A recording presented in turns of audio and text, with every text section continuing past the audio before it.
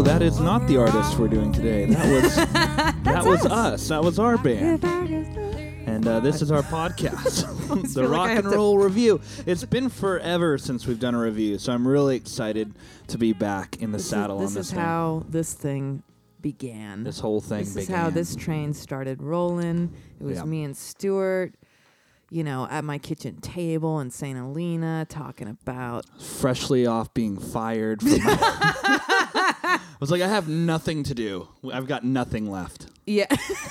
Wow, and then we get really sad. Well, that's appropriate for the type of music we're talking about today. Yeah. It's wonderfully depressing and raw. We wanted to bring...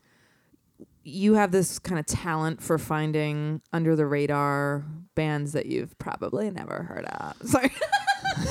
You've probably never heard of this band. You've probably never heard of it. My favorite band. I feel like I'm not trying to be all elitist about it. Yeah, no, I feel like saying that is like a vague slight on the artist, and I don't want to be that way because no. Literally, no one's heard of us. So yeah, no one's heard of us. To say, I like to think of them as a little more under the radar. Under the radar, yes. Because which is what I think I said. They're very successful in their own right, and I would love to be as successful as these artists are. Yes, well, the point is that they deserve an even bigger audience. And that's why they've come to Radio Keys Presents here.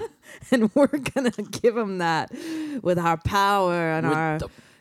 couple hundred listeners. Yeah. Anything we can. I don't know. It's more about just like, let's talk about, let's talk about how artists are making a living at that level too. I'm fascinated by that. We've said before, I'm like, I would never want to be you're gonna call me bullshit right now, but I would never want to be like Taylor Swift famous. I think that's, and I never will because I'm too old. It's really tough. Like if it'd be crazy. If some unearthly demon came up to you with like, one of those old school trays with like the cover on top of it, and there's like a plate underneath it. You know what I'm talking about? Okay. And underneath that cover, that silver dome was like, you can be Taylor Swift, or you can live with 4 cats and 5 people in a house in Concord. I mean, you'd probably choose to be Taylor Swift. Right? But like, I don't know, because like that level of fame just seems like a lot. But what I've said in the past is like, it'd be cool to be like, I don't know, like Wood Brothers level famous. Like that. We're not famous. Like you can just go to Trader Joe's and not be like, when you saw Katy Perry in Trader Joe's, like looking like she looked like the FBI. When they're like in a stakeout, they have like the hat and the sunglasses, and it's like anytime you see a guy who's like on the run in a like made for TV movie, they're like running around with a hoodie with their hands like in their pockets, like walking around like the Unabomber. That was Katy Perry and Trader Joe's. You said you're like I looked over and I started and I was like, I wonder what famous person that is. Like that's how obvious it is, like, oh dude, can I just real quick, I got like, my friend Ben was over on Saturday. You're having friends over? How we love. Dare you? We're both very quarantined, so he's in our bubble, and we're half vaccinated. Yeah, we're half vaccinated, which is very exciting. Believe in science. Anyway, I was like, we got on celebrity like sightings for a second, and like who you've seen, and I was like, I saw Parker Posey in a bar in New York, and he was like, I love Parker Posey, and I was like, and I saw Edward Norton. Like I walked in on Edward Norton doing a wine tasting tour at one of the wineries I had, and I was like, I had my like stupid lunch with me, and I was like, I'm so sorry, let me just get out. I had no idea what to say. Like, you had your lunch. I thought you were serving him lunch. I had my stupid lunch. Okay. No, they were like walking through one of the buildings at the winery I worked, and I was like sneaking out the back to go eat lunch. Like I used to eat lunch like in the dirt, in the vineyards. Yeah, like I was like, let me get the hell away from this place for a second. And I ran into him and I heard his voice first. I was like, I know that voice. And then Ben smoked me with celebrity sightings. He was like, I was like, you were in New York City longer than I was. Like, what's your like big celebrity sighting? And he was like, Leonardo DiCaprio's like super nice guy. I was like, what? I was like, that's the most famous person. But he dates 20-year-olds. It'd be like if you were like, Beyonce or like Paul McCartney. He's literally it's like, like, what? Hollywood royalty. Yeah, he right said he now. saw him at a gallery, and he was pretty disguised, but like they had a quick chat about like one of the pieces, and he was like, I know that voice, and then he was like, oh, and he was by himself, and he was just like checking out this gallery in Manhattan. So I thought that was a good one. But wait, where were we? We're talking about famous people that we met. You saw. But before that, Oh, dude, that's the oh, sorry. My point was like the Wood brothers Oh yeah, you'd rather can go to Trader Joe's. And Katy Perry has to dress like an FBI agent. Dude, they can also yell at an auditorium full of people to be quiet. And that's great too. I'd love to do both. I'd love to do both. Charlie Crockett level of famous would be good. Yeah, that guy. He could probably walk into a Trader Joe's. No, he could definitely walk into Trader Joe's, but he lives off touring in his albums, and he does I just want to make a Dude, a that living. guy is is the dream. so tireless. I don't understand how he He's has the hardest energy. working man in Yeah, show I don't business, understand how he has 100%. the energy. Yeah. He just released an entire another album like a week ago, and I wanted to kind of bring this up to you because I thought it'd be fun, because a lot of the times we kind of get off our original path of like bringing new music to people. We kind of talk about old happenings now, which is cool the too. And rewinds are fun. We've got a doozy for you coming up. Next It's going to be week. really fun. Yeah, it's gonna be a little true crime-y. A little bit, but also just like great rock and roll history. It talks about all these royalty figures in You rock bought a and roll. book? I bought a freaking book, and I never read. This is the most researched we'll ever be. I'm only I bought a book like too, actually. Oh, we yeah, both yeah. bought books, and I. So yeah, it's gonna be a good. It's gonna be It good. might even need to be a two-parter, to be honest. I was thinking about Ooh. that. I could be into that. But anyway, where were we? We were talking about Level of fame. Level of fame. How we started the podcast. Yes. Oh damn it. What the original point? Well, you said we get off the track and we're doing rewinds and interviews. Oh yeah. I was thinking to do a new segment where we have our release radar, like Spotify has, and we just talk about our favorite release that had just happened. Ooh. And I loved that Charlie Crockett release that just came out. Which one? Because there's so many. Yeah, no. Here, let me bring it up. I feel like don't want to butcher the title, so I want His to be. Instagram is constantly like, I released a whole new record, and then I released a new song, and now I have a video, and now just the hardest working. It's called man in 10 showbiz. for Slim, and it's Charlie Crockett sings James Hand, who was one of his dear friends who I think just passed away, a Texas legend. Yeah, Troubadour, a true the- Texas troubadour. the song that came off that I recommend listening to first is "Lesson in Depression." Yeah, that was a single, So and it was good. great. And it's all like honky tonk, so it's But great. exactly, just So classic. obviously, Charlie Crockett, he's an alumni here. Yeah, we cover him in like episode 4. Or I like 5 or Don't something Tell like Me That. It's a great vibe. Just great sounds, honky tonk. Oh, that's classic. beautiful. Classic. Yeah, he's Dude. so great, and it's incredible how much quality every track has. Yeah. Like every track has like the album quality, the studio quality, however you want to say it, and he just rips on that record, and I loved it. So that if I were to say that was my release radar this week, that would be it. Is 10 for Slim. Not to sound like a hipster, Charlie but Crockett. we definitely have to get more of his vinyls. We have a couple, but he's a good Yeah. one to throw on. I don't know if he has a bunch of vinyls out. You have something behind you. What is it? Lonesome as a Shadow. Yeah, we have Lonesome as a Shadow and We should really get that off the wall and just play it more. just rock it more. Yeah. So I have 3 this week. Oh, all right. They're not this week Well, though. release I like radar. kind of conglomerated. That's all right. We'll get better. We'll get better about this. I conglomerated like a couple from the last month. So the one that's very special is Justin Townes Earl and Dawn Landis. So she released Rest in Do I peace. Ever Cross Your Mind, which is a Dolly Parton cover that they do as a duo, and I think it's a live recording, and it's just him on guitar and then them trading off in the verses and her harmonizing throughout. And it's just gorgeous. And I think right now they're she's selling it, and most of the proceeds go to Justin Townes Earl's family. It's on streaming services and whatnot. It's on Spotify if you just want to listen to it, but you can also buy it on Bandcamp. And then I bought a song on Bandcamp today. I do plan to buy the Justin Townes Earl, but I'm still figuring Bandcamp out. And I bought Anna Ash today, released a song called Fire Season. Oh, check it out. Your Yeah. girl, another alum. Yeah, she's another alum too, and she's All incredible. technically alum. She's down in Los Angeles, and so her song Fire Season just came out. And she does I just bought it. I think she's gonna release it. She kind of hinted that she was gonna release it on Spotify and stuff on Friday, but she was like, it's on Bandcamp now for those of you that want to get it early. So I got it, and it's $1, but you can pay more. So I paid a little more. Nice. Yeah, doing my part. And it's Threw a little bread at her. threw a little bread at her, as we like to say in Radio Keys, and everyone makes fun of me with all the bread emojis on the group chat. Anyway, so it's cool. It's, she's known for those kind of like songbird high, like woo, like that kind of stuff. Yeah. And she's got this whole like wall of sound of her doing like harmonies on these like oohs, and it's just eerie, and it's gorgeous. Yeah, and So if you want check that a out. deep dive on Anna Ash, we did a whole episode of her, and I think it's still one of our longest episodes. Besides maybe Liz Cooper and the Stampede, which got yeah. super long. Yeah, We were we chatting. used to just chat a lot. I mean, we still do, obviously, if you've been listening to this. Yeah. But yeah, so if you really want a deep dive on Anna Ash, we get deep into her records. So Yeah, and she sent us an interview. I sent her questions, and she sent them back, which is always really cool. And then my Rare. last one for releases is our friends, the California Honey Drops, just released a cover of James Taylor's Fire and Rain, which I thought I was kind of tired of that song. It's a great song, but I thought I was kind of tired of it. But I listened to the California Honey Drops version today, and it kind of breathed some life back into it for me, where I was like, God, this is a great song. Like, I'll have to check it out. I haven't. You Yeah. mentioned it earlier today, and I never got the chance to check it out. I mean, I had the chance, but I was trying to research today and just get everything down. So Fire and Rain, covered by the California Honey Drops. that just came out, and it's very minimal. Like usually they have a ton of horns going on and stuff like that, but I think it's just him with his guitar. Jesus Christ, there's a cat really It's purred. Here, one sec. aggressively trying to get it.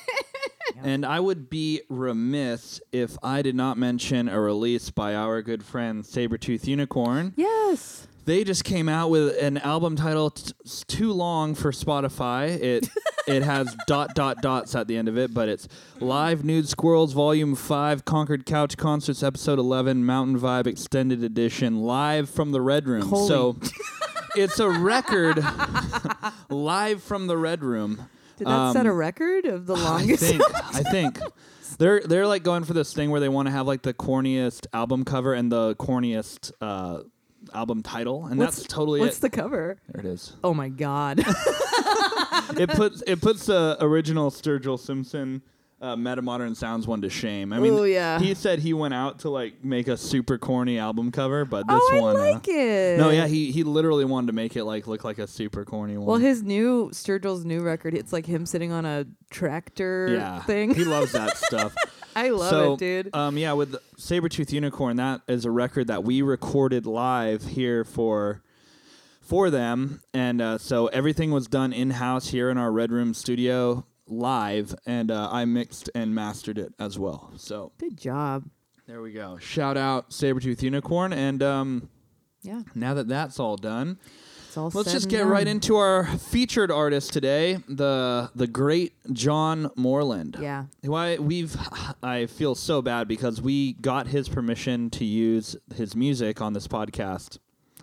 Could have been a year ago. I mean, it could have been a year ago. Once the lockdown hit, we kind of went into a time warp where I don't know what is happening anymore. Yeah. But we haven't really been doing a ton of these Rewinds. reviews. Reviews. So now we're finally getting around to it, and it's actually perfect timing because he came out with a record last year that was not out when we had originally received the permission. So now we get to talk about that. Let's one pretend too. it's intentional. Totally, yeah, Totally planned. We not were like, so we're gonna much. get permission. We're gonna wait for his new record. Yeah. We're gonna wait another 7 months, and then we're gonna do it. Yeah. All right. Yeah. So I'm just going to get right into it. John Moreland, he was born in Longview, Texas on June 22nd, 1985. And he moved all over the place as a kid. Yeah. But he finally settled down in Tulsa, Oklahoma when he was about 10 years old. Mm-hmm.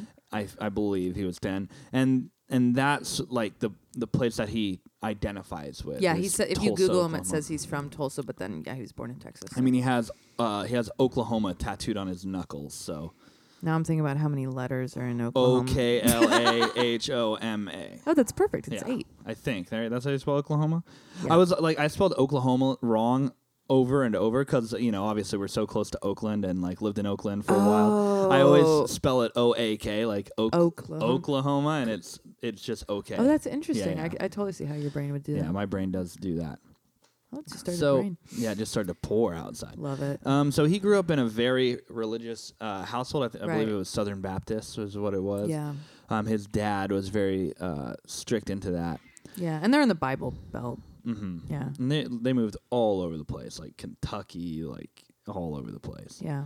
So his main inspiration growing up, they always ask him, like, what were your, like, early musical inspirations? And all of us generally have something that we listen to where we're like, that's what I want to be like, and we start playing music kind of like that, and we sound like shit replicas of that band for a little while, and then maybe we branch out and become our own thing, hopefully. Yeah. But he said he never had that per se until later in his career, and we'll get more into it. But he said his main inspiration was his dad's guitar. When he was a little kid, his dad would bring this old-ass 51 Martin double-aught, 18 out of the closet for like Christmas once and special occasions and plays some, carols or whatever. And he was kind of enamored by this guitar. Yeah.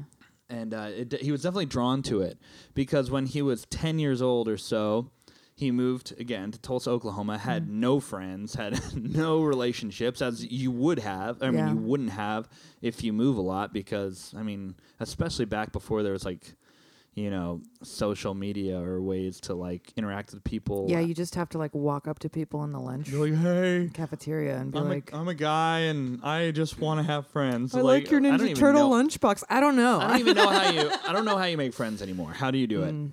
This would have been, so he's our brother's age, born in 85. So he's like in middle school in like the late 90s and then high school in the early 2000s. Yeah. So he said, in order to, help him from not being bored to death or being lonely or whatever, he just picked up this old guitar. He found it in the back of his dad's closet and started playing it and learning a thing or two. Never had, like, lessons or anything like that.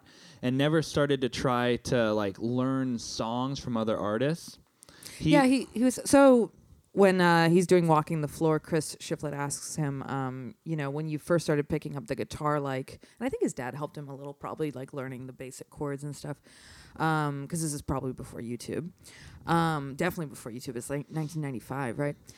So he says, were you learning songs off the radio? And he goes, no, I started writing songs right away. Like, I didn't really have an interest in, learning cover songs. And I was like, that's an interesting way to start. Like, I don't think I've ever heard that. Yeah. I saw a really cool... I was very similar to that. I learned riffs and stuff, but I really wanted to write songs right away. I was very drawn to that. I would, play video games, like football video games, and like make my own characters. I was like always about like the customization of things. Like I wanted to be a cook when I was a kid because I liked making my own food. Yeah. So I totally get that. Superhero. I invented superheroes. Named. Yeah. I totally get that. The superhero was named Super Rainbow Triceratops Knight, and he had SRTK. All the powers. He could shoot lasers out of everywhere but his naughty parts. So that was... I think that would be the coolest place to shoot a laser as an adult. I've seen a drawing you did of him, and doesn't he have like Wolverine claws? He has every power. I told you, he has every power, and he has a Triceratops. Got like a Triceratops anyway, head. We digress. John Moreland loved just the idea of creating music, and there was a great quote. I can't remember if I have a few references. It was the E-Town interview with Nick Forster, the Working Songwriter podcast I listened to that he was on, and then, of course, Walking the Floor. Walking the Floor is great. So that's kind of where we got our source material. He was talking about how he never really wanted to learn other people's music because he would listen to, like, Weezer and Green Day. Yeah. And he was like... I listened to their songs on the radio, and it was Weezer and Green Day songs, and they weren't playing other people's songs. Covering, so if I wanted to be where they were, why would I play other people's songs? And this has been consistent throughout his whole career where he'll go, I don't have any interest in, like, being a ghostwriter for someone else. Like, right. I don't have any interest in being a part of a writing process that's not going to be me singing it on a record. Yeah. Just doesn't interest him. Yeah, which is great. And so yeah, around 10 he starts learning guitar and already writing songs, I guess. And then by the time I have a great quote actually. Oh, please go. He says the bridge was a little wrecked and the actions were very high and it made my fingers bleed. Yeah. And to this day, he said, I don't like guitars to feel too easy. He likes to rough them up a little bit. Yeah, and for those of you that don't know action, that's like the distance between the strings and the neck, right? So you have to press down harder. You have to press down harder. Yeah. And also it kind of messes with the intonation too. So the farther up the neck you get, and that's like the higher notes, right, it makes it go more sharp. So it gets more sharp the higher you go. So it's just basically it's a shit more guitar. difficult. It's more difficult and it sounds shittier. It's more difficult to make it sound good. So And he's really developing a skill right away. Actually, the first guitar I played on, I accidentally got acoustic guitar strings, and I didn't realize it. And for your electric guitar. For my electric. Oh, weird. And so I put electric guitar or acoustic guitar strings on my electric guitar, and I played like that for 6-7 months, and I didn't realize it was harder. And I think it helped me tremendously because it allowed me to really handle the strings and get used to just handling them. Yeah. So then by the time I went back down to normal gauge strings, it felt like playing on air, you know? So Yeah. I understand what he's talking about. Like he's like, I'm glad I was raised that way because it's like, you know, it's like training with a weight vest on or something like that. Yeah, it's just a little harder. And I mean, I started on acoustic because I was so intimidated by electric, and I still very much am. And then moved to electric, and I was like, oh, it's like, for me, it was physically easier to like move around with my left hand, but it was harder for me to make it sound good. Yeah. So know? I think we should just get into the first song. Let's roll with it, yeah. And we can talk about it a little bit. But we're going to play one of his newest songs, actually. So we're not going to play this chronologically like we've done in the past, but we're going to play one of his newest songs, and we think it's such a cool vibe. The sound tapestry, like the instrumentation and the arrangement is just so hip and so chill. Groovy. And it's very groovy, and it's called A Thought Is Just a Passing Train off of his 2020 record LP5.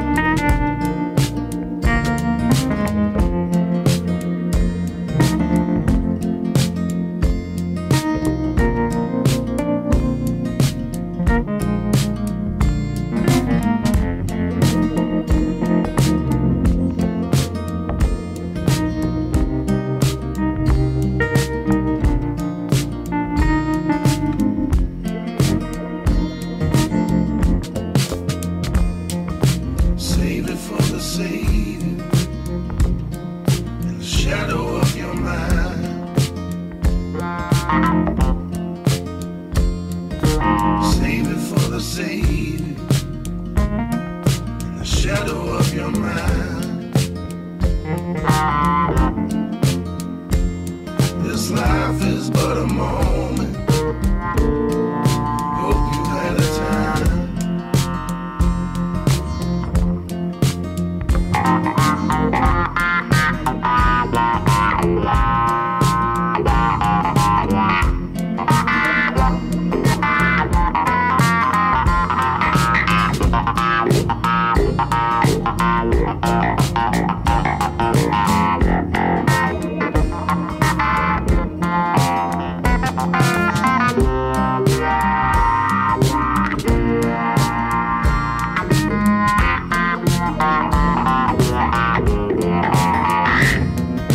Shame is a cancer. Go easy on your heart. Shame is a cancer. Go easy on your heart. Outside the war continues. I will play no part.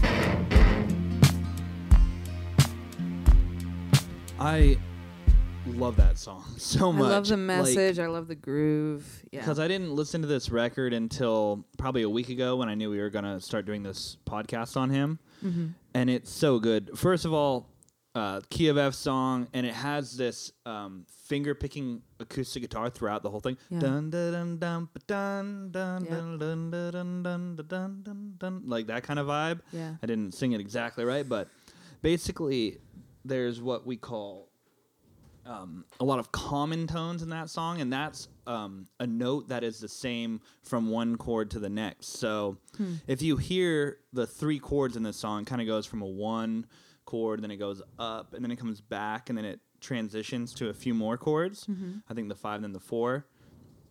He's playing almost the same acoustic guitar riff the entire time throughout all three of those chords. And that high note on that accented tone is the same every time. It's an F, a high F, so the key of the song.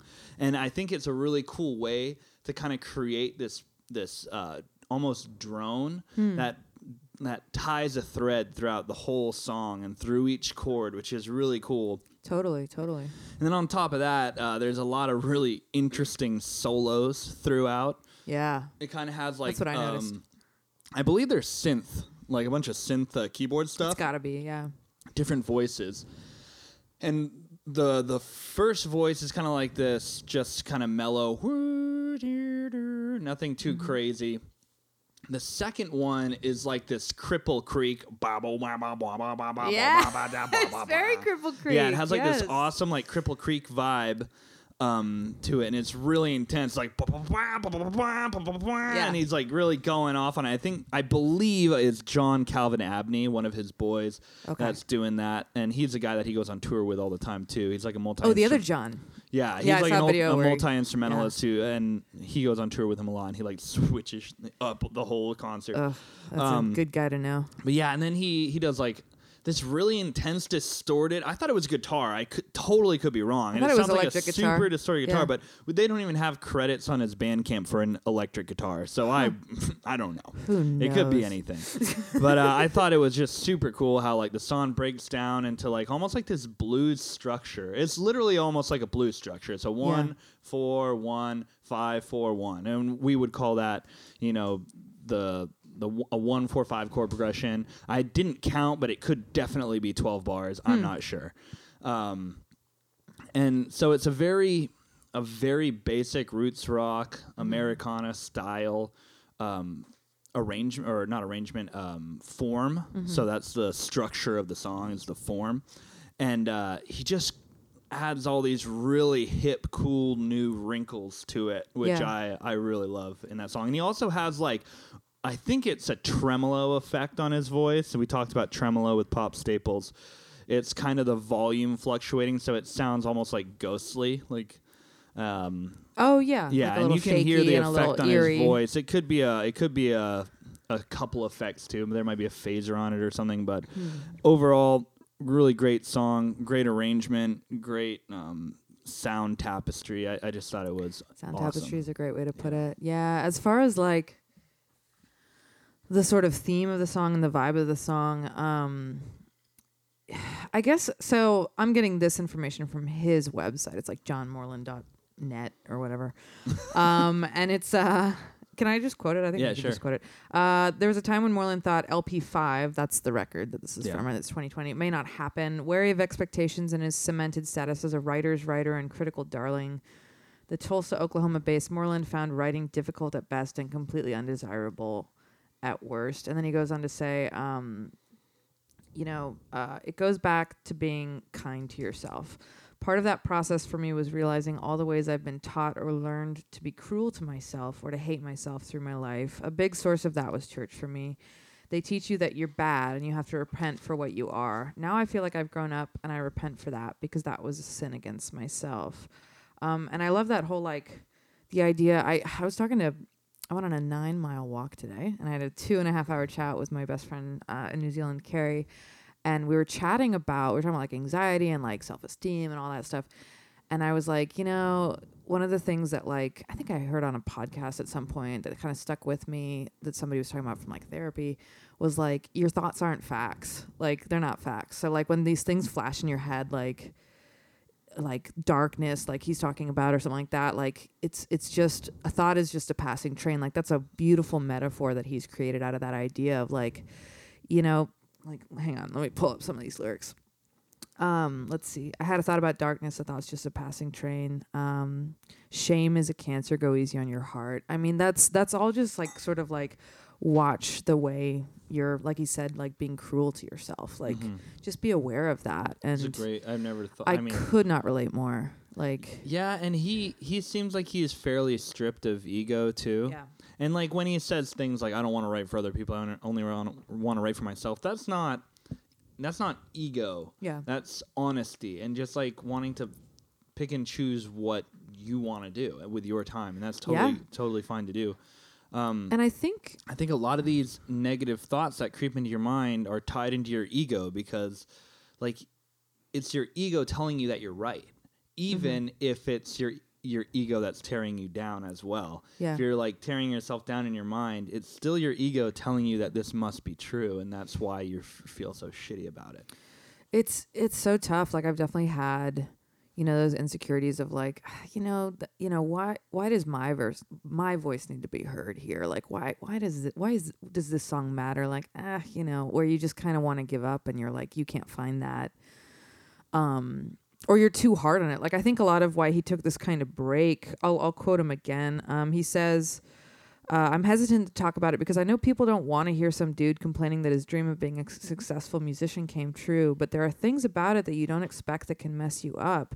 One of the results of that was I really didn't want to write songs for a couple of years. One of the ways I got back into liking music again was to let go of the idea that every time I'd go mess around with an instrument, I'd have to be writing a really good song. I just gave myself the freedom to go into my little music room every day and mess around with different instruments and different sounds. It doesn't have to be anything. It doesn't have to result in everything. I also super relate to that because I'm a little more with painting with this. Like when I would get out a big expensive canvas and like plan it and prep it and like transfer the drawing on and spend weeks on it and be like, this is going to be like an important painting. Like it just made me not want to fucking do it. I was like, ugh, I don't want to dive into this like 6-week long art project that I'm going to get like tired of halfway through. And like, there's all this pressure that it has to be like good. And you're like kind of obsessing over it. So what I started doing was just, cutting, like buying canvas paper in bulk and just cutting squares and doing a 2-hour painting and just like telling myself I'm going to work on this for 2 to 3 hours and then call it done and fucking put it in my portfolio book and never look at it again and move on. And because I just wanted to get back into painting without like the pressure on like everything I make is like has to be really good. So when I read that, I was like, oh, absolutely. Like you have to get past that. And I think he had this like success with like his 2015 record. And then he probably got in his head a little bit, it sounds like, of like every time I write a song, like, oh, everyone says I'm this great songwriter, which by the way, he absolutely is. I love his songwriting. Yeah. It's heartbreaking. It's poignant. It's gorgeous. It's raw. It's my favorite type of songwriting. But I think he got that pressure of like, shit, everything I do has to be really, really good now. Like I have to keep building on that, and maybe got away from just that childlike creativeness of just like, I'm just gonna mess around and see what happens. Well, I like how you mentioned him going to his little room, his in little his music house room, and messing around with different sounds, because he can tell that this record has a lot of different sounds on it. It's not just, the typical Americana roots rock thing where you have an electric guitar, maybe some steel guitar, some little organ in the background, and like it's not just like that anymore. There's a lot more sound going on, and so it's a really a breakthrough record in my opinion. This LP5 record, I think it's his best record to date, and it's gorgeous. It's the perfect blend of his poignant lyricism and songwriting capabilities with this new experimental sound scape that he works with that's close enough to Americana, like roots rock, right? That it doesn't feel abrasive or weird. It feels experimental in a wonderfully like familiar way. Yeah, and it's not. What I love is that like a lot of when he first went solo and he started doing recordings, it was like his incredible finger picking along with his lyrics, and it was kind of simpler. And so he's built on that, and he's added more of a, what did you call the soundscape? Like a more of like I called it a sound tapestry. Yeah, he's sort of like built on that, but he hasn't done what I think can be toxic for some bands where they just layer shit on until, I'm just going to call them out, Coldplay can do this. Like they just layer shit on until you kind of lose, like it's just too much, and there's like a chorus and like all these, and you're like, all right, like let's scale it back a little bit. Like it's not overwhelming. He's still sort of, he's honoring the songs by not overdoing it. It's right in that sweet spot, and it's built on what he's done before, and I think it's just such a step up, which I think that's one of the big pressures for any musician. When you have a successful record, you don't want to have that shitty sophomore record. This isn't his sophomore record, but like the next, when you have a record and you're like, oof, I love that band, but this isn't it. Like they went in the wrong direction. Like that's like the big anxiety and the big fear that I'm sure he was feeling. And I'm just like, I just want him to know that he didn't. He fucking nailed it. It's a great. He built. He grew. He grew on his songwriting. Honored it. Like I love it. Do you want to get back? Yeah. So where we left off with young John Moreland. Young John. He was about 13 years old and started to play in bands. And he said what he really started to do was like, I guess it was like 1998, 1999. It's got to be. He's like late 90s, and he was in, I think it was 8th grade at the time. Oh, middle school. And he didn't really listen to a ton of music, and that's not a strange concept for kids, because I talk to my kids, I'm like, so what inspired you to want to play music? And they're like, I don't know. They're like, I was in the car and I heard, Not even that. Literally not even that. They're just like, I don't know. And I'm like, what do you listen to? I don't know. And I'm like, okay. They haven't found their... Well, he did. John Moreland does mention, like, you know, his dad would play CCR, his Yeah. dad would play Neil Young, his dad would play Steve Earle. So like, But I'm not even sure he recognized but that he didn't. as, Yeah, at a young I don't age. think he latched on as much. Yeah. That's what's so like fascinating to me is that he kind of started as a songwriter without a ton of like songwriters in his well of creativity Well, that he was like pulling from. He kind of just came It out of seemed nowhere with like it. he really gravitated towards that punk rock stuff because Oh, he was yeah. talking about, you know, when he was a kid writing songs, Yeah. he said Green Day and Weezer, and he was very specific about those two bands. Yeah. Wrote their own songs, so I would have to do that as well. Yeah. And he also mentioned how there was a kid in his school who would wear a bunch of different punk band T-shirts. And it was like, I think it was NoFX and like Oh, some yeah. bands like that. And so he started listening to just punk rock and hardcore music Yeah. and just got way deep into that scene. He was into, you know, like he was into all these different local bands as well. Yeah. And these local bands were all like Christian punk bands because Yeah. it's It's Oklahoma. It's the Bible Belt. It's one of the reddest states there is. Well, You and he know, made- it's like it's Christian he and made- punk music, and yeah. those Christian pastors, they want to bring people in, and they want Yep. to bring children in, especially. Yeah. So they'd be like, "Yeah, you can use the rec room to practice in the church. In the Yeah, church. Like And even if you're playing this even if you're playing punk music. weird music, like just come on by. Well, what I loved about hearing him talk about that era where he's like 14, 15 and the venues that he's playing are his friends' backyards and churches is I was like, I remember that from you guys. Like I think a lot of people in the local scene that I know got into it when they were already like of drinking age and were doing open mics in bars or even coffee shops. Yeah. But like he got into it a little earlier, right around when you did like 14, 15, Yeah. 16, where you get a band together and it's like, okay, where can we play? Because most of the venues are 21 and up. Yeah, so exactly. we Where can play can at we a play? church, we can play at a community center. So you start playing these kind of weird gigs. And it Yeah. sounds like I love that. I like super related. I was like, oh yeah, like Yeah. he's playing a backyard and like, but those are real. I mean, They're real Real venues. shows, and, They're like- just real weird venues. and I to this day, I still kind of stand by like those shows that you know your bands play when everyone's like 15, 16. People go to those shows because like once you turn 21, it's like, hey, do you want to go to my show at this bar? Well, I can go anywhere and do anything. I can go to so any bar and I could actually go to any bar. like Why hear would I people go to that when I'm bar? talking. Yeah, and Yeah. then so they don't go to your show. But it also has like a super negative connotation because when you tell people you're in a band, they immediately think you suck. Oh, for sure. They're like, oh, because 9 out of you 10 must- do suck. yeah, It's like, oh, I don't want to go see your yeah, band. yeah. But like when you're 14, you're like, hey, like Azrael's playing at the Rec Center on Saturday. And it's like, well, what else are we doing? Yeah. Of course we're gonna go to that And our because that's what the friends- and our cool kids are friends gonna doing. Be there, and like It's gonna be so fun. and maybe that girl I like is gonna be there. Like oh my that's god, what that's yeah. what people and are I can, thinking when they're like 15. I can wear my you know? new, I can wear my new shirt from Limited 2 and my bell bottoms. Like, dude, it's there's nothing else going on. there's Yeah, nothing. it was At least for us. I Maybe went- it's different yeah. for cool kids. I know. Well, I think also this very specific era, like this is like late 90s, early 2000s. Like I'm right around his age group. He's Yeah. he's about 2 years older than me. yeah. A little over, about 2 So years we- older than me. So he was definitely doing a lot of the same stuff that I Yep. was doing. Yeah, we had MySpace, and that's it. So he talks about this hierarchy of Oklahoman bands when he was like a little bit older. This is like beyond 13, 14. Mm-hmm. And he's like, there were the cool bands and there were like the not so good bands and then Yeah. there were like the lower level bands. He's like, I just wanted to be in a cool band, man. And Oh, yeah. And he's like, I was always in like 4 or 5 bands at the same time, Oh wow. playing punk and hardcore. Yeah. He's like, I just wrote songs because we needed songs to play. Yeah. And he wanted to write songs. He had the ability to write songs. Right. And he worked hard on the songs. Yeah. He's like, and we needed, to play them. So I would write a lot of the songs. And eventually he just got burned out on the hardcore punk scene. Just super burned out. Quit the bands he was in.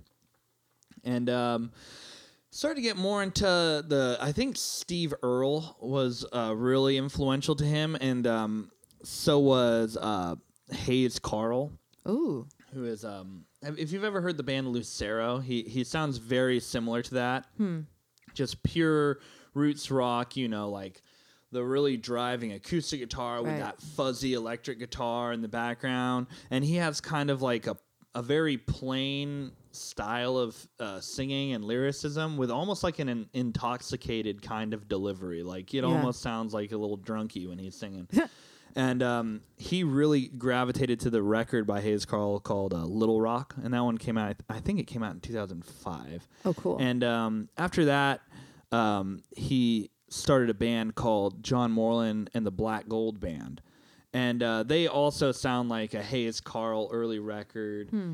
They sound like Lucero, who I mentioned before, who I actually remember buying a Lucero record because I love the album art. Oh, geez, I wonder if I could find it. Oh, I bet I've seen I remember finding a Lucero record when I was young. And I was like 15, so it was probably around the same time. Let me. There's Lucero, and he talks about them in the interview with Chris Shiflett? Chris Shiflett. Yeah. He's like, I do 150 shows a year. These guys do like 300. Holy They're older smokes. cats, but they do a ton of touring. Let me see if I can find the record. Road Dogs, yeah. This is it. That Much Further West is it's cool. is the record that I saw, and I was like, dude, that looks super 2003, cool. yep. And they have, I mean, he has a smoky, gritty voice, very similar to John Moreland, and it's a great record. I really liked it, and this is one of the records that got me kind of more leaning into Americana as well.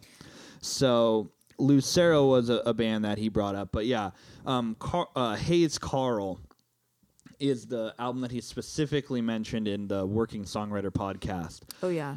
He said that Little Rock was the record that like kind of inspired him. It was like very inspirational to him. So he played with this Black Gold Band, and you can follow them still on Spotify. They have like less than 1,000 monthly listeners. Two records, I think. No, right? I think it's one. I think it's one record. It's a Sideways Water Tower, I think. I didn't look at it. I was just reading about it. But that ended up, not working out, and he started playing acoustic solo shows, and he was blown away by the compliments people would give him, because they would come up to him and be like, oh, I love that one line that you wrote about this or about that. Yeah. And he had never heard that before. He's like, people can finally hear my lyrics. He had never heard it before. He's Dude, like, I relate. He's It's like, we he's like like- your lyrics. It's like you couldn't hear them before. yeah, he was like, back when I was in a loud band, they'd be like, oh, your drummer was cool, or Yeah. your Solo band was was so lit. loud, Yeah. like whatever it was. Well, especially And- punk and hardcore. I can't hear those lyrics. Although I would love to hear one of his original hardcore songs, just based on his songwriting now. I'd love to hear what. I think that'd be so fun to hear. Yeah, well, there's reasons. I mean, Azrael isn't on Spotify for a reason. Let's put it that way. I loved Azrael. That's my old band, for the record.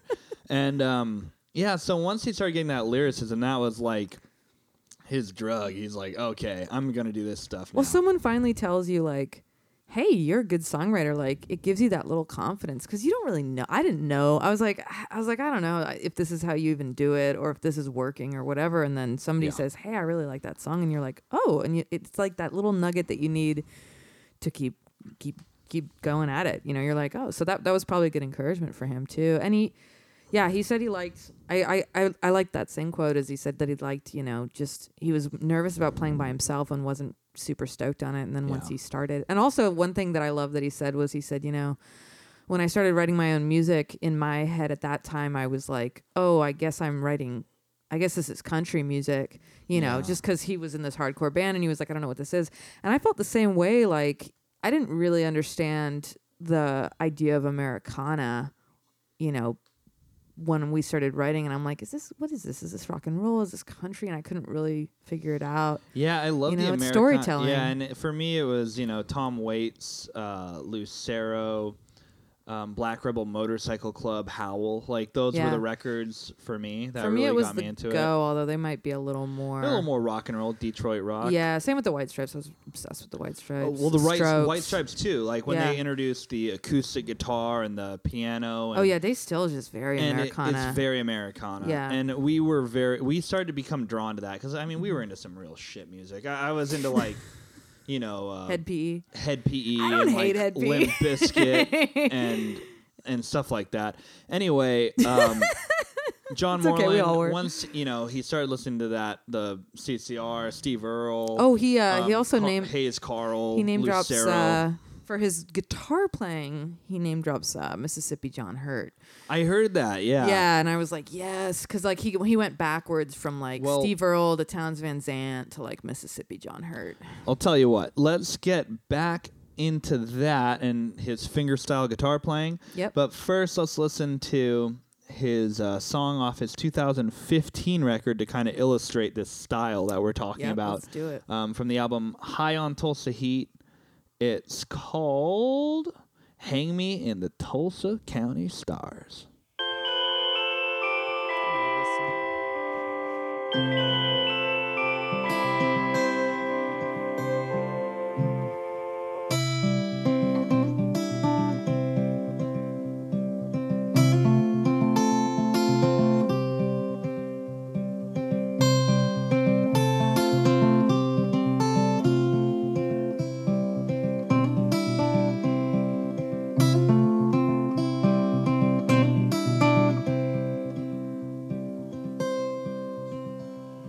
Hang me in the Tulsa County Stars. Hang me in the Tulsa County Stars. Meet me where I land if I slip and fall too far.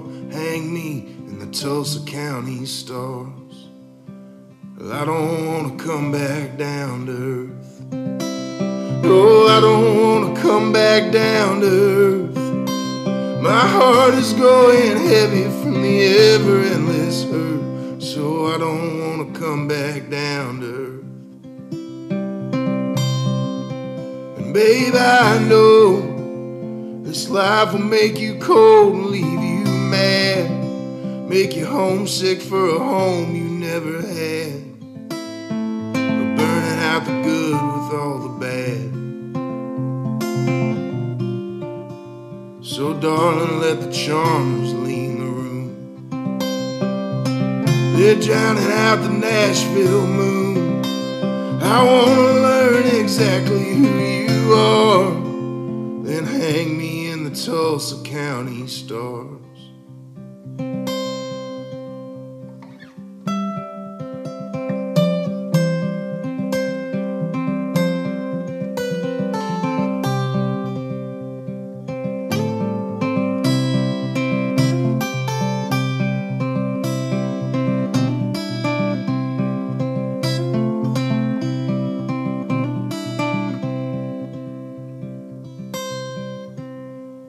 Find me in the Indian Nation sky.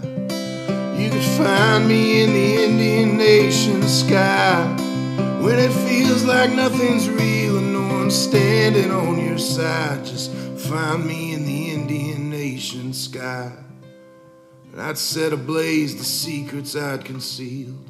I'd set ablaze the secrets we concealed. If I could make you feel the way you make me feel, I'd set ablaze the secrets we conceal. And babe, I know this world will have the wolves outside your door, make you leave all that you love to fight a war, but never tell you what you're dying for. So darling, let the charmers lean the room. Let them have that Nashville moon. I wanna know exactly who you are, then hang me in the Tulsa County Stars. Just hang me in the Tulsa County Stars.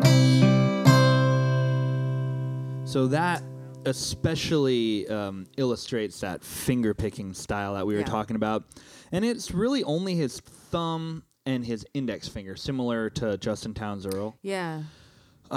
It's the thumb bouncing back and forth from the root note to the fifth, generally. It can also go to the third, but if you picture each chord as having three main tones, your root, your third, and your fifth, that's generally what a lot of chords are made up of. When you get into different chords like sevenths or suspended chords, it adds different tones, but generally we're just talking about three Yeah. notes. So the root is the main note of the chord, and the thumb is alternating between that main note of the chord. So if it's the chord is called C major, the root is a C. So he's hitting a C and then another note, the third or the fifth, back and forth with his thumb. Dun dun dun dun dun dun dun dun dun. That's like the in my brain, I'm like, that's sort of the percussion of it. Yeah, that's know? that exactly is the rhythm. Yeah. Dun, dun, dun, dun, dun. And then he's able to fill in more of the lyrical aspect of the guitar. What we actually hear, I think, is the ding, da, da, da, da, the more melodic version of it. Yeah, the higher notes. The higher notes, of course. Sorry, yeah. I'm just trying to blame No, totally.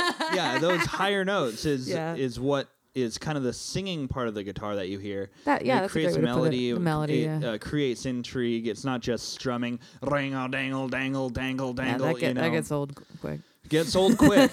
So that being said, he really became a master of this finger style guitar playing, and he said for a whole year he made a concerted effort to sit down and try to play this finger style guitar, because I think he did what I did, what a lot of people do. They pick up a guitar, they're like, wow, it's way easier to play with a pick, and it sounds way cooler with distortion, and then they just kind of do that for years and years. And a lot of people never get past that, but I got to a point where I was like, man, it sounds so much cooler when you're like playing this finger style. You have the ability to create dynamics, and what dynamics are in music is what we musicians call louder or softer, or dynamics. Yeah. So he's talking about when you're in a band, and this was in the songwriting interview, the Songwriter Podcast interview. Oh, yeah. He's talking about when you have a band, how you create these dynamics are, someone will drop out, the drummer might play a little bit quieter. But when you have an acoustic guitar by itself, right, you have to be the entire basis of these dynamics. Yeah. So you'll sing a little bit louder and then sing a little softer, kind of like that. And he did, and so he started to really interpret that in his own way with his finger style guitar and his lyricism. And I think that adds a lot of poignancy to the lyricism, because he does swell a lot, and that's what we call a swell, is when it gets a little bit louder and then comes back. And so I thought he did a great job in this whole record, really, of creating dynamic music with just really an acoustic guitar. There's other instrumentation on this record, to be sure, but this record, and it's Tulsa High on Tulsa Heat, 2015, is a lot of his finger style guitar. So he is now, I think, a really great example of that finger style picking, where your thumb is playing the way I mentioned earlier, and then your index finger is picking out. And again, Justin Townes Earle plays the same way. So, and it's why it's that stylistic. And he said on the Walking the Floor podcast, and I don't remember the year that it is, but in that interview he says it was 2016. They were talking about voting. I remember they were talking about voting. Oh, you're totally right. Yeah. So he said in that interview that he's never. At that point, he'd never toured with a band. So when you're, we've seen Justin Townes Earle, for example. Thank God, I think I saw him 3 or 4 times. That's why you always go to the concert. We've talked about this 100% of the time. Go to the concert. Go to the concert. I don't care if it's a I don't care if you're tired. I don't care if you have homework. I don't care. Go to the concert. Go. I'm so glad we went. You never know what's going to happen. Yeah. And so I'm so happy for the times I saw Justin Townes Earle. So we saw him, or you saw him with a full band, actually. I don't think I've ever seen him with a full band. multiple times with a full band. Yeah. There's actually a video of me on YouTube at Golden Gate Park. It's hardly strictly bluegrass. Yeah. And you're trying to find a seat, and you're your little head is running around while he's playing. And I was like, it's so funny because we didn't know you were in it. And then you told me that you'd seen Justin Townes Earle at Hardly Strictly. And I was like, oh, there's a video of it on YouTube. So I went to watch it, and then your head is in the shot for 10 minutes. And I'm like, hey, I sent you a picture on my phone. I was like, You're in the video. Anyway, that was probably like 2013. Closest to greatness I've ever been. Yeah, because I think it was like 2013 because we were in the studio in Berkeley. I remember, but yeah, so he's, I think you realize when you're doing solo stuff, which you've realized, it's like you need to fill in a lot of sound. Yeah. And what's so interesting about seeing someone like Justin Townes Earle is that he's filling in so much sound just with his guitar playing, and so that's a big burden. And I like what he said about being in charge of all the dynamics too. Yeah. It's I like when he was tough mentioning stuff. that. Yeah, Because it's such an easy concept to understand. Sometimes you play loud and sometimes you play quiet. otherwise but it's fucking boring. you'll Like go see a band. go to an open mic. It's gonna be boring. well, you can't now, but Sorry, that was really mean. Yeah. Open mics are great. Everyone at open mics are great. Go do your thing. Be shitty for a while. But Play in front of learn. audiences. But Just you go for have it. to learn. Build you on it. can't Yes. you can't go to an open mic and think you're the shit. You have to go to an open mic and think that you need all the help you can get. Yeah. And any time you play a show, you need to think like, you can't celebrate yourself too much. I feel like you really have to go to a place of what can I improve every time you're out there. Yeah, what did I fuck up? Like, cause Yeah. I mean, I'll feel good about myself sometimes if we play like a really fun show and we get Yeah. great reaction. I'll feel good about myself, but there's always like that one thing where I'm like, God, I flubbed that, or my guitar really wasn't clean in this part, or whatever it might be. There's always something you can focus have to go on. forward. Always go forward. Yeah. So- The thing, really quick, the thing that kills me about open mics is the person that comes to the same open mic every week and plays the same song Yeah. the same way for months. And it's like, buddy, we're all going to the same thing and we're learning new songs and we're building on I it. think And some people really think. I on. mean, They're I like, this forgot- is the I forgot one. what it's called, but it's like a certain sense of delusion, and I used to see this probably with myself too, to a certain level, with ultimate frisbee players, where you would play with. I mean, for anyone listening to this for the first time, I played tons of ultimate frisbee in my life, Yeah. and you would meet a new person or a person who'd been playing for a long time, and they're like terrible. But they don't understand that they're terrible. They think that they're really good. They're just misunderstood, or they just don't get my game. They just don't get my game. Or with guitar players or singers, they're like, I'm just waiting for that break. I'm just undiscovered. Like they just haven't found me yet. So they're gonna play that same song. Yeah. Because they think it's great. They're like, already. this is the best They're I like, have. just wait until the right guy's in the audience and he's gonna see me, and then boom, it's all gonna be Yeah, it's not going to happen. no. You're going to have to do what fucking John Moreland did Yeah. and email venues like Yeah. we do and say, hey, here's our music. What do you think? And, 90% of them don't fucking get back to you. You can't just get on stage and be like, oh, this is a brilliant song. And one of these days, someone's going to walk up to me and be like, hey, do you want to open for Ariana Grande? Like, I've been dying for you to ask that. it's not going to happen. Yes, I will. You got to work. I have 2 songs that I will in open with. in the words of Britney Spears, you got to work. Damn, we're throwing some shade right now. All right. So I just want to kind of go into a little different aspect of John Moreland, which I had no idea about until I started Ooh, this listening is to exciting. the Working Songwriter podcast. Shout out. Yes. He is basically a do-it-yourself recording artist, just like we amazing. are. We own our own little studio here, and we record a lot of our own stuff here. A lot of our debut record was recorded in our room. Our song "Move" was recorded in our little room here. we're in right now. It's and an our office, yeah. record that we're about to release has also will be recorded in our In the little house, yeah. garage. And so he was talking to John Moreland, and forgive me, I didn't write the dude's name down from Working Songwriter podcast. Okay. But apparently he recorded, John Moreland recorded a lot of the early material by himself. Now there was Earthbound Blues was recorded by Matt Streets Okay. and Last Chance Records in the Throes. So he got to kind of see like, okay, these are do-it-yourself projects. Yeah. I like what they're putting out. I feel like I can do this. And this is a feeling that I had too. Like I remember very, very young, I went to my very first studios I've ever recorded at were my old music teacher's brother's house. Oh. We recorded a really shitty record there, like 3 or Azrael? 4 songs. Yeah, Wow. I think it was Azrael back in the day. Had to have been. And I remember I left a drink on a piano bench, and it turned out to be his dead mom's piano bench, and it was a fucking, it was a, oh my god, we didn't go back there. Let's just. And then I also went to our that's buddy awkward. Brendan West and Brendan was recorded a great. record there as Yeah. well. Yeah, he was So I great. saw that these guys were all doing their own things, and I was like, dude, I feel like I could do this. Like, I Yeah. feel like I could do it. So he felt the same way. So he made it a point to go out and try to find this gear that's like kind of cheap, but also like undervalued. Mm-hmm. So like good, like gear that sounds good, and which goes back to the whole shitty is pretty idea. Like Yeah. sometimes things that are, cheap actually sound really cool. Yeah, like And that $30, $40, $50, $60 amp you guys got. Yeah. Yeah.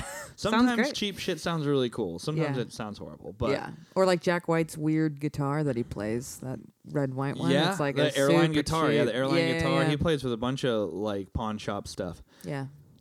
So he was trying to find these hidden gems. He uses just like an iMac and this PreSonus Fire Studio interface with 2 inputs. He upgraded to an 8-input one of those, which apparently is like pretty cheap. I think it was like $400 like online when I looked for it. Oh, wow. He records with an SM. What is it? An SM7? Darn it! Where's my note on this? Yeah, I believe it was an SM7.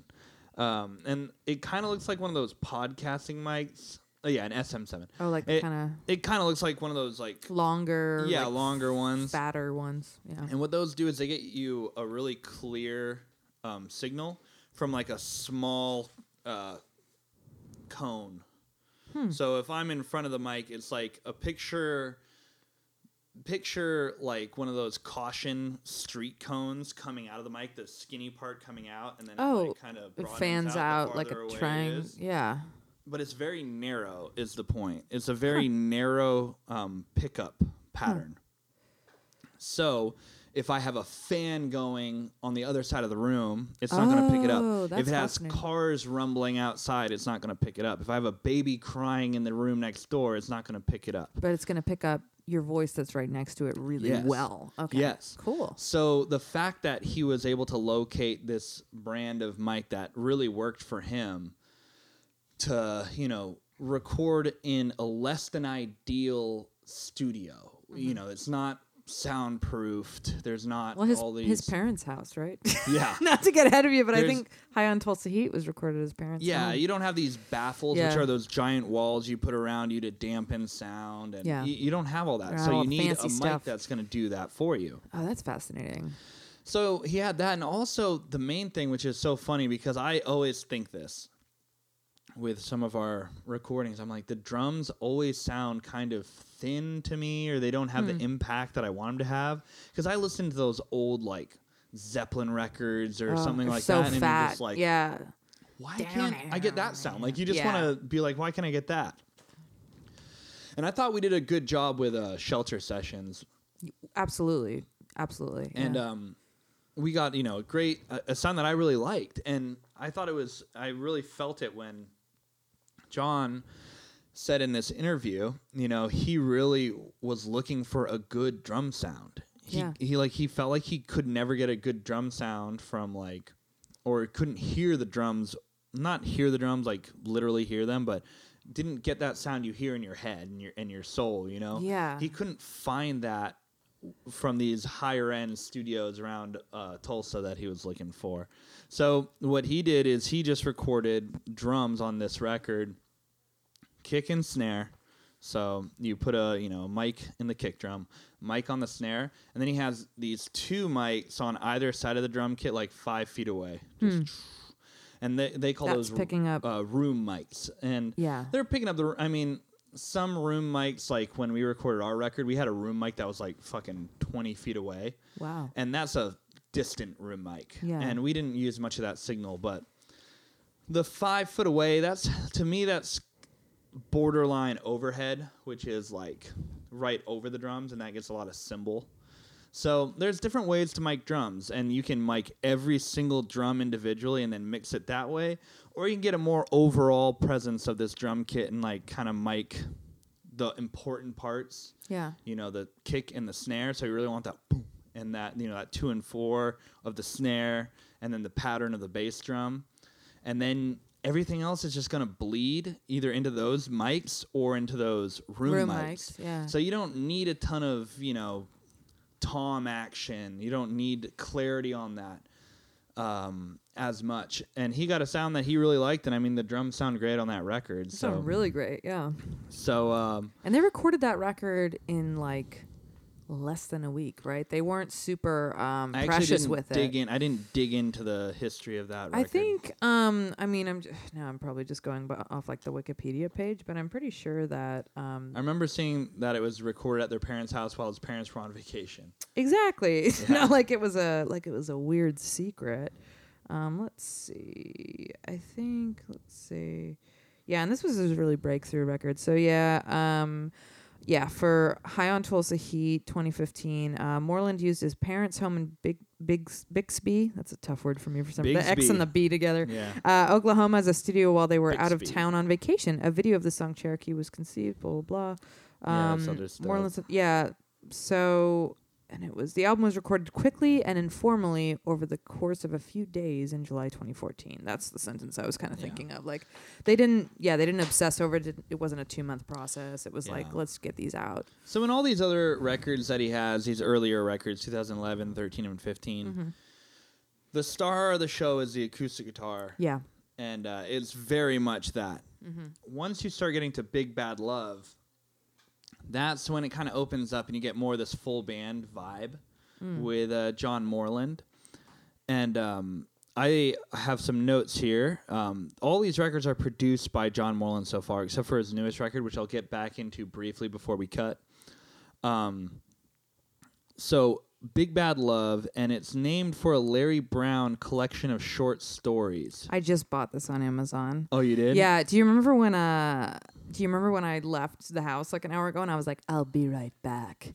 Yeah, and then I thought you died because you didn't come back for... It took a long time. I went to Half Price Books to find some Larry Brown because I was like on, Amazon previewing the book, and I was like, oh, this is my shit. Like, this reminds me of like Bukowski and like Larry McMurtry. It's this like writing very informally and poetically about like the downtrodden and like this is American straight, it's like Americana in book form, like it's just this like kind of finding the sorrow and the beauty and the tragedy. I have a and the synopsis of the book. Here. Give it. Yeah, well, I was like, I'm gonna go pick it up at fucking half price, and they didn't have it. And then I went to Barnes and Noble, they had nothing by him. And then I went back on Amazon and I bought the paperback for $30 because they're like impossible to find. Wow. Yeah. All right, so Big Bad Love, his Larry Brown's third book. It's a short stories collection. Collects 10 new stories dealing with sex, with drink, with fear, with all kinds of bad luck and obsession. These stories are unflinching and not for the faint-hearted. Yeah. But as is true of all Brown's fiction, these 10 stories are linked in a collective statement of redemption and hope. Yep. These stories come as close to the truth as any human expression can. It's wonderful. I read the first couple pages, and it's like him and this woman he's in love with that doesn't love him back. And their car breaks down or something, and he's like talking about, he's like, shit, I just need to do this thing to get the car back rolling. And I'm seeing her walking away, and he's like thinking about their relationship and how, like, when relationships start, they're all glamorous, but then you start to kind of like see the underbelly of each other, and like he just dives into it. But it's all like it's the kind of books that I love to read, just like Bukowski, where it just sounds like somebody like telling you a story. Like, think of the best storyteller just like talking and being like, yeah, it's not like he doesn't try to take the wording and make it all floral and poetic. It's very just raw and like, I don't know. I read 2 pages and I was like, this is my shit. I'm going to go buy it. Like, this is the kind of stuff that I like to read. And I haven't been reading books this year. So I was so excited to find something I liked. So thank you, John Moreland, for introducing me to a new author that I will probably love. And this was the song that got me into John Moreland. And I love this song. Oh, this is Yeah, we played a couple of the ballads, but now we're gonna get into the real banger rock and roll stuff. Yeah, I mean, we've got the Thought Is Just a Passing Train is like a really hip, like cool groove. You can like totally listen to that song while you're like smoking the biggest bowl of all time and like really get into it. It's like a road trip song too. Yeah, it's good. Sallisaw Blue is more just like that gritty, like, okay. This is the first one I heard too. You put it on your playlist and I was like, oh, I like this. Because it just starts flying off the handles like right away. Like a long train running, just quick, fast. So this is the song Sallisaw Blue, and I think it's the lead song. Yeah, it is the lead song off the 2017 John Moreland record, Big Bad Love. 1, 2, 1, go.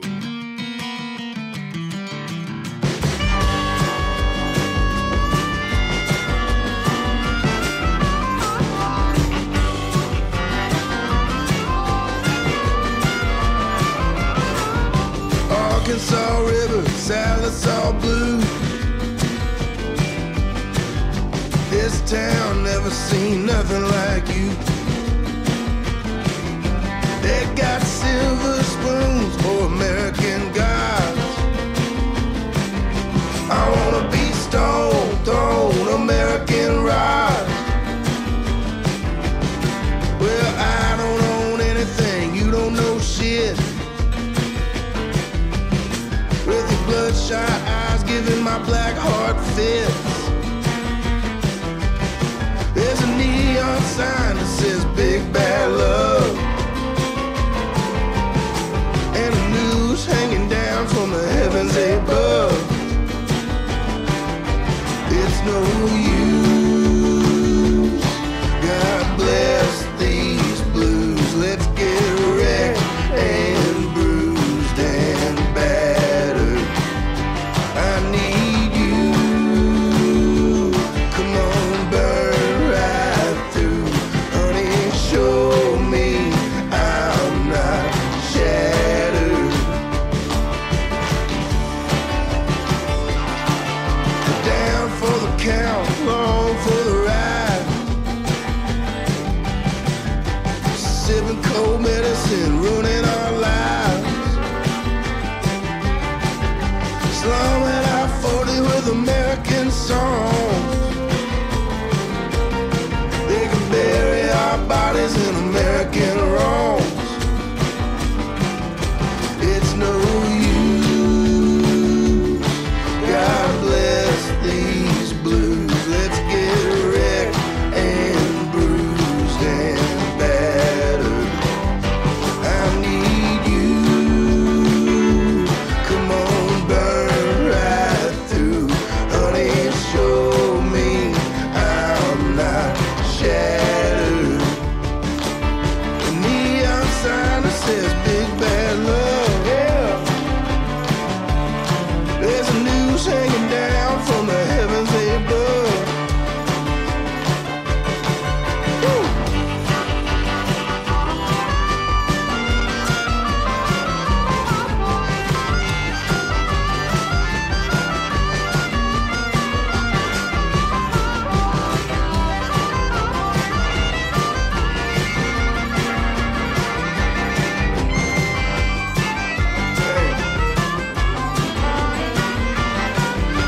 It's no use, God bless these blues. Let's get wrecked and bruised and battered.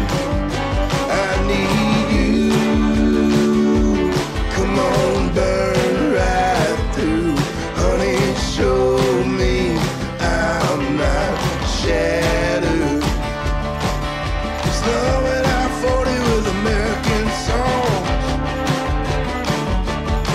Where they bury our bodies in American wrongs, yeah.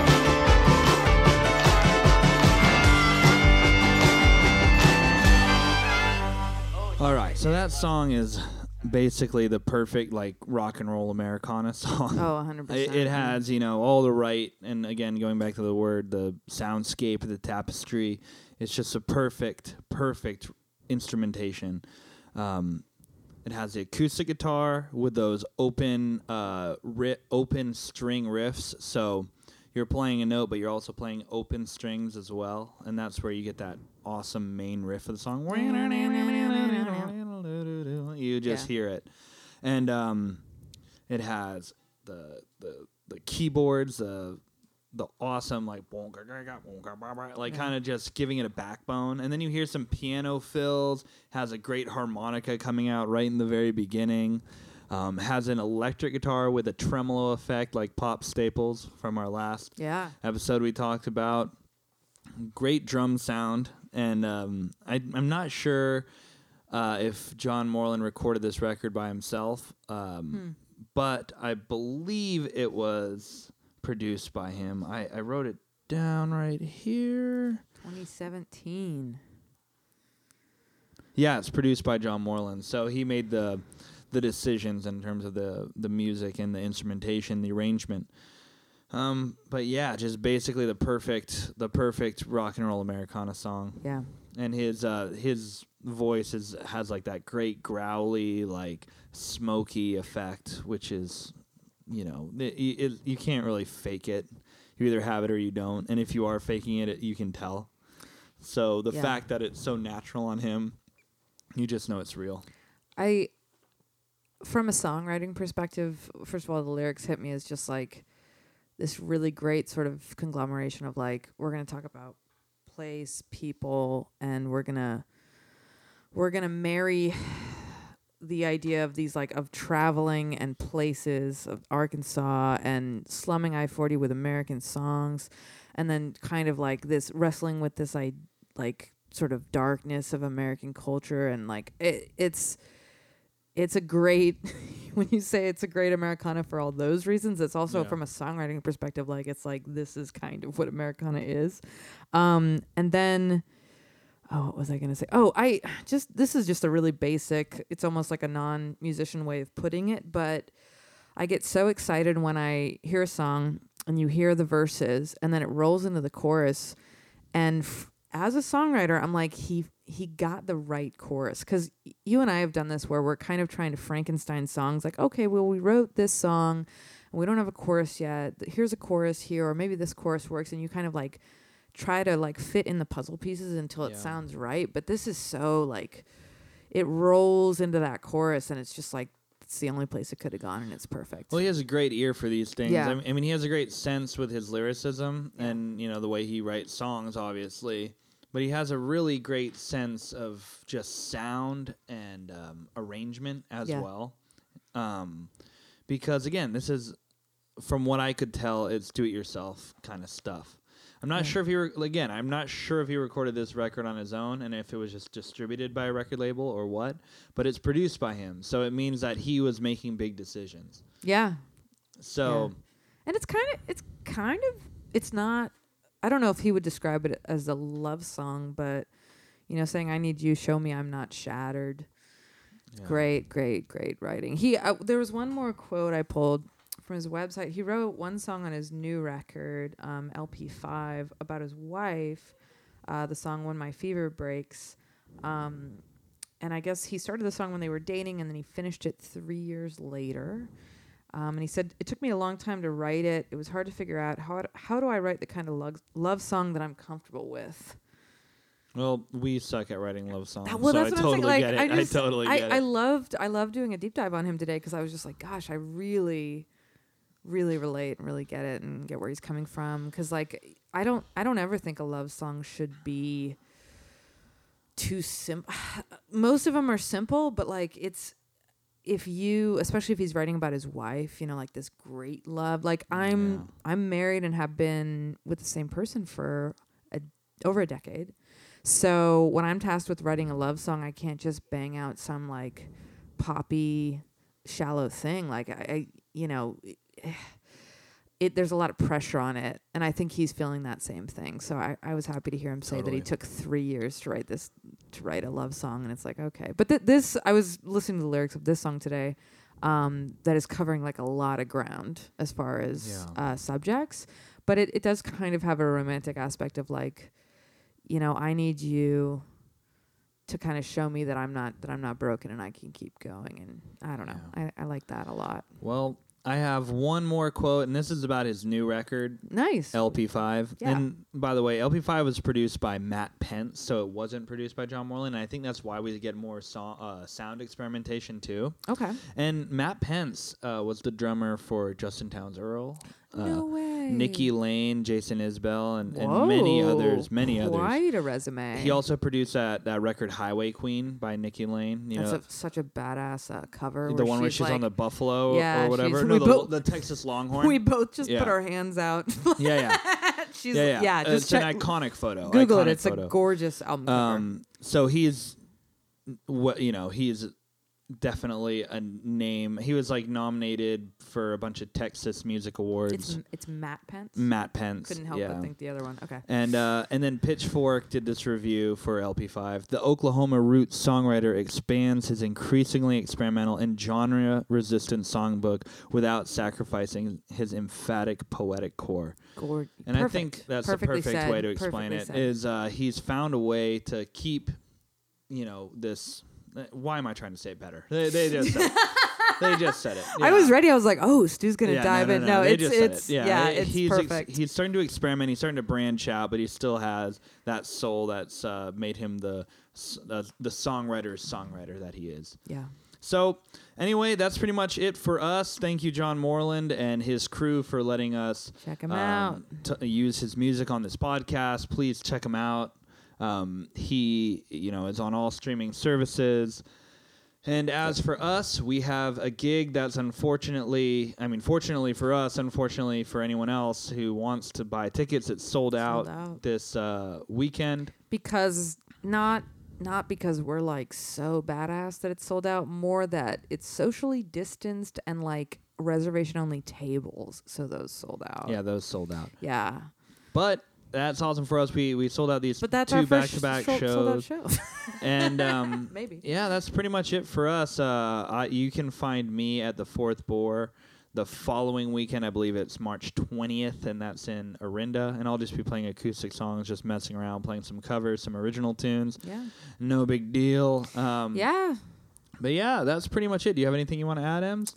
No, I mean we've got one of our first outdoor gigs in a long time at Donkey and Goat on Saturday, and after that I think we're gonna do what we've been doing, practicing a couple nights a week, wrapping up the second record, which is really exciting.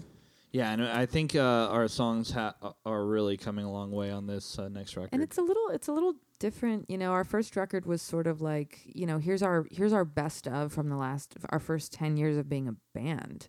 So it was like it was some songs we wrote in 2009. Can be a little eclectic. And it was like songs we wrote in 2009 and songs we wrote in 2018 together, which was really cool. And I think it's a cohesive, beautiful record. But this one is going to be even groovier. Yeah, so this one's a very groovy record and a very cohesive record. Yeah, it's all written, the four of us, and it's all written over the last year and a half-ish. So, I'm very excited. Well, thank you, Emily. Great job, as always. You as well. Yeah, so my name's Stuart Patrick. My name's Emily. And we're going to keep searching for that sweet soul music.